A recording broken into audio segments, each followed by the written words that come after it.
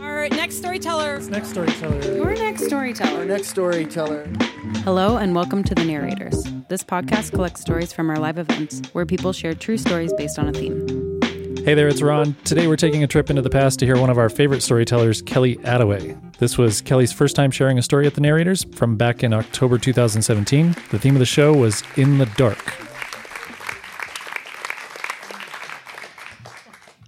Okay, let's do this. I never cry about my own feelings, but I will openly weep, full-on, heaving sobs over movies and TV and books at the slightest provocation. And I hope never to fully explore whatever that's about. I mean, I know what that's about. I grew up in a household where emotional vulnerability was a weakness that would absolutely be exploited. You get good at taking any feelings that might betray you and tucking them into the dark, hidden places inside yourself, and you get good quick. It's harder to get good at letting them back out. So that's how I am, guarded and coarse. I've got the spines of a porcupine and the pricks of a cactus and the goddamn nails of an Iron Maiden, my friends. Most of the time, this is totally fine, a boon even. Sure, it's weird that I cried so hard at La La Land, but you should see me handle emotionally taxing situations. I can handle a crisis like nobody's business. You got a crisis that needs handling?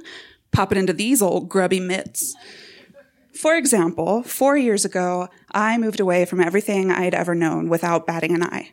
Just up and moved to Boulder, where I knew no one and had nothing, and the only way you could tell was because I suddenly had a calendar filled with meeting notifications titled Farewell Drinks.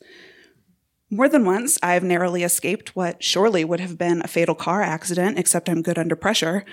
A friend screaming in the passenger seat, grabbing at the window of all things, as she realizes we're hydroplaning in nearly a foot of water, careening somehow simultaneously toward the SUV in front of us and the edge of the bridge toward the left, and me, cool as a dang cucumber. I turned to her and calmly said, "The brakes are not working," and did my best to steer. Fine. It was fine. Hell, I even made it through the campaign season of 2016 without shedding a single tear. Admittedly, election night was a different story, but considering how it played out, I would argue you can categorize that as crying over reality TV and not crying about myself. So, it can also unsurprisingly push people away. I mean, that is literally what it was designed to do, so duh, but it's not something I'm brandishing on purpose anymore. It's a complex Rube Goldberg machine of automatic defense weapons set to deploy at any passing target, innocence be damned, and I lost the codes to disarm them years ago. And I tried 0000. No dice. It means when my best friend was broken up with by her first love, my response was less than great. She was devastated, crying, and unable to eat. She cut and dyed her hair, painted her nails, changed her hobbies, desperately trying to be a different person who wasn't still in love and also alone. This, to a teenaged me, was exceptionally and needlessly dramatic. I earnestly asked, "But don't you know how to just stop feeling that way?" Compartmentalization is a special skill of mine, but I thought it was factory standard. It means when my oldest friend, after 15 years, thanks me for being a consistent and reliable source of support, I don't know what to say. I fill that role by listening, not participating.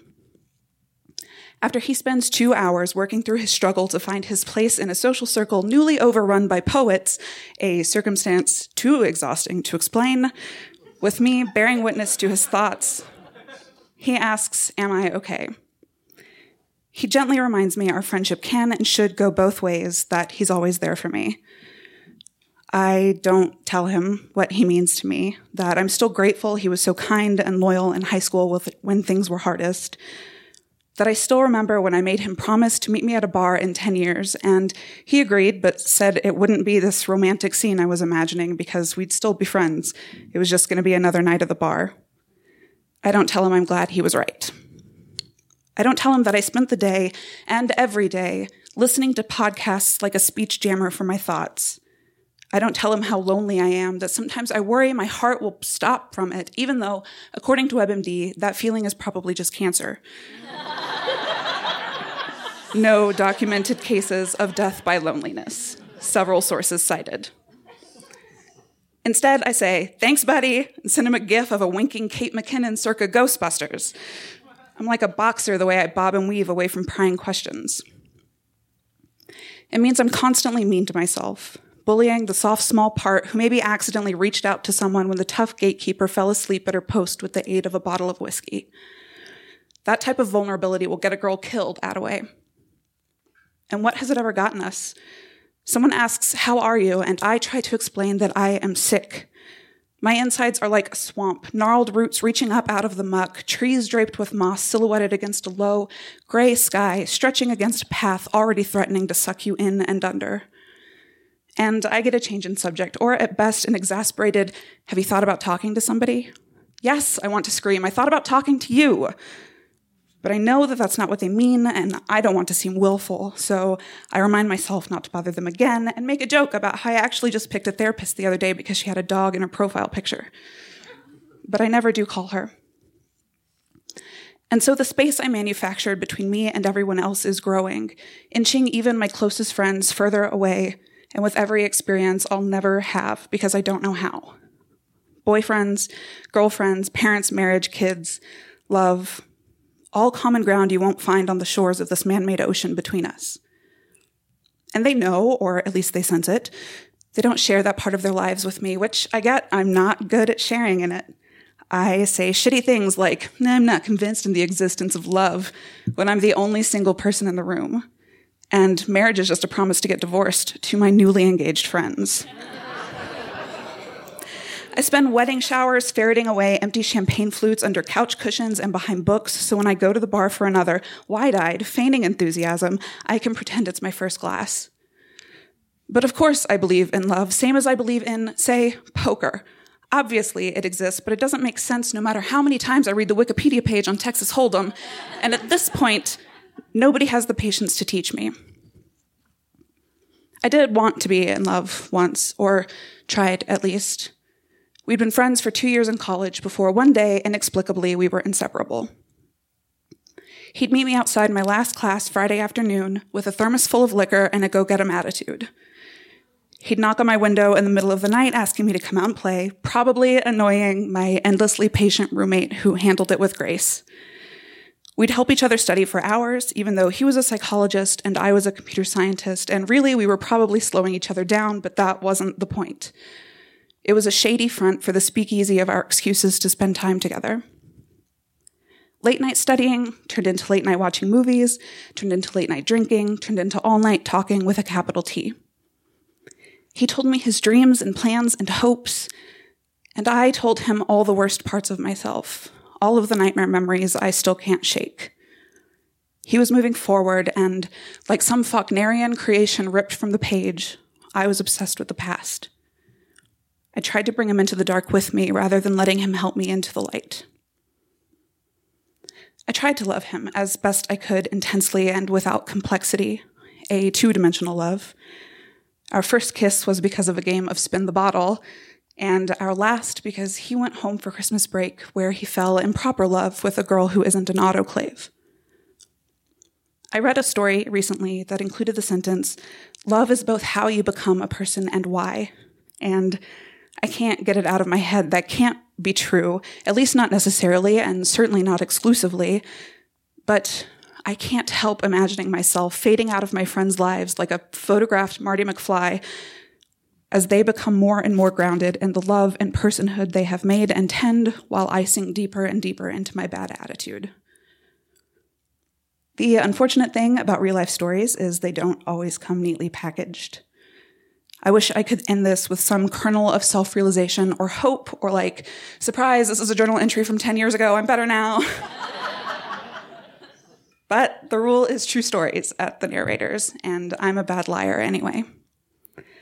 The truth is, I want to cut and dye my hair, change my hobbies, and be someone else. But I keep thinking about this regular at a bar I used to go to. A middle-aged man, always alone and always shit-faced, sitting at the piano, slurring through the same song night after night. And that's me, probably. That's my ghost of futures yet to come.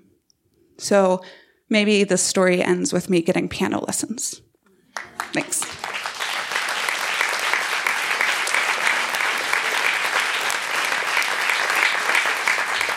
Kelly Attaway, everyone. Thank you for that. That was incredible. This is why I love the narrators, is because of things like that. I think terrible things about people's marriages in my head. I just don't say it. I just don't say it out of my mouth.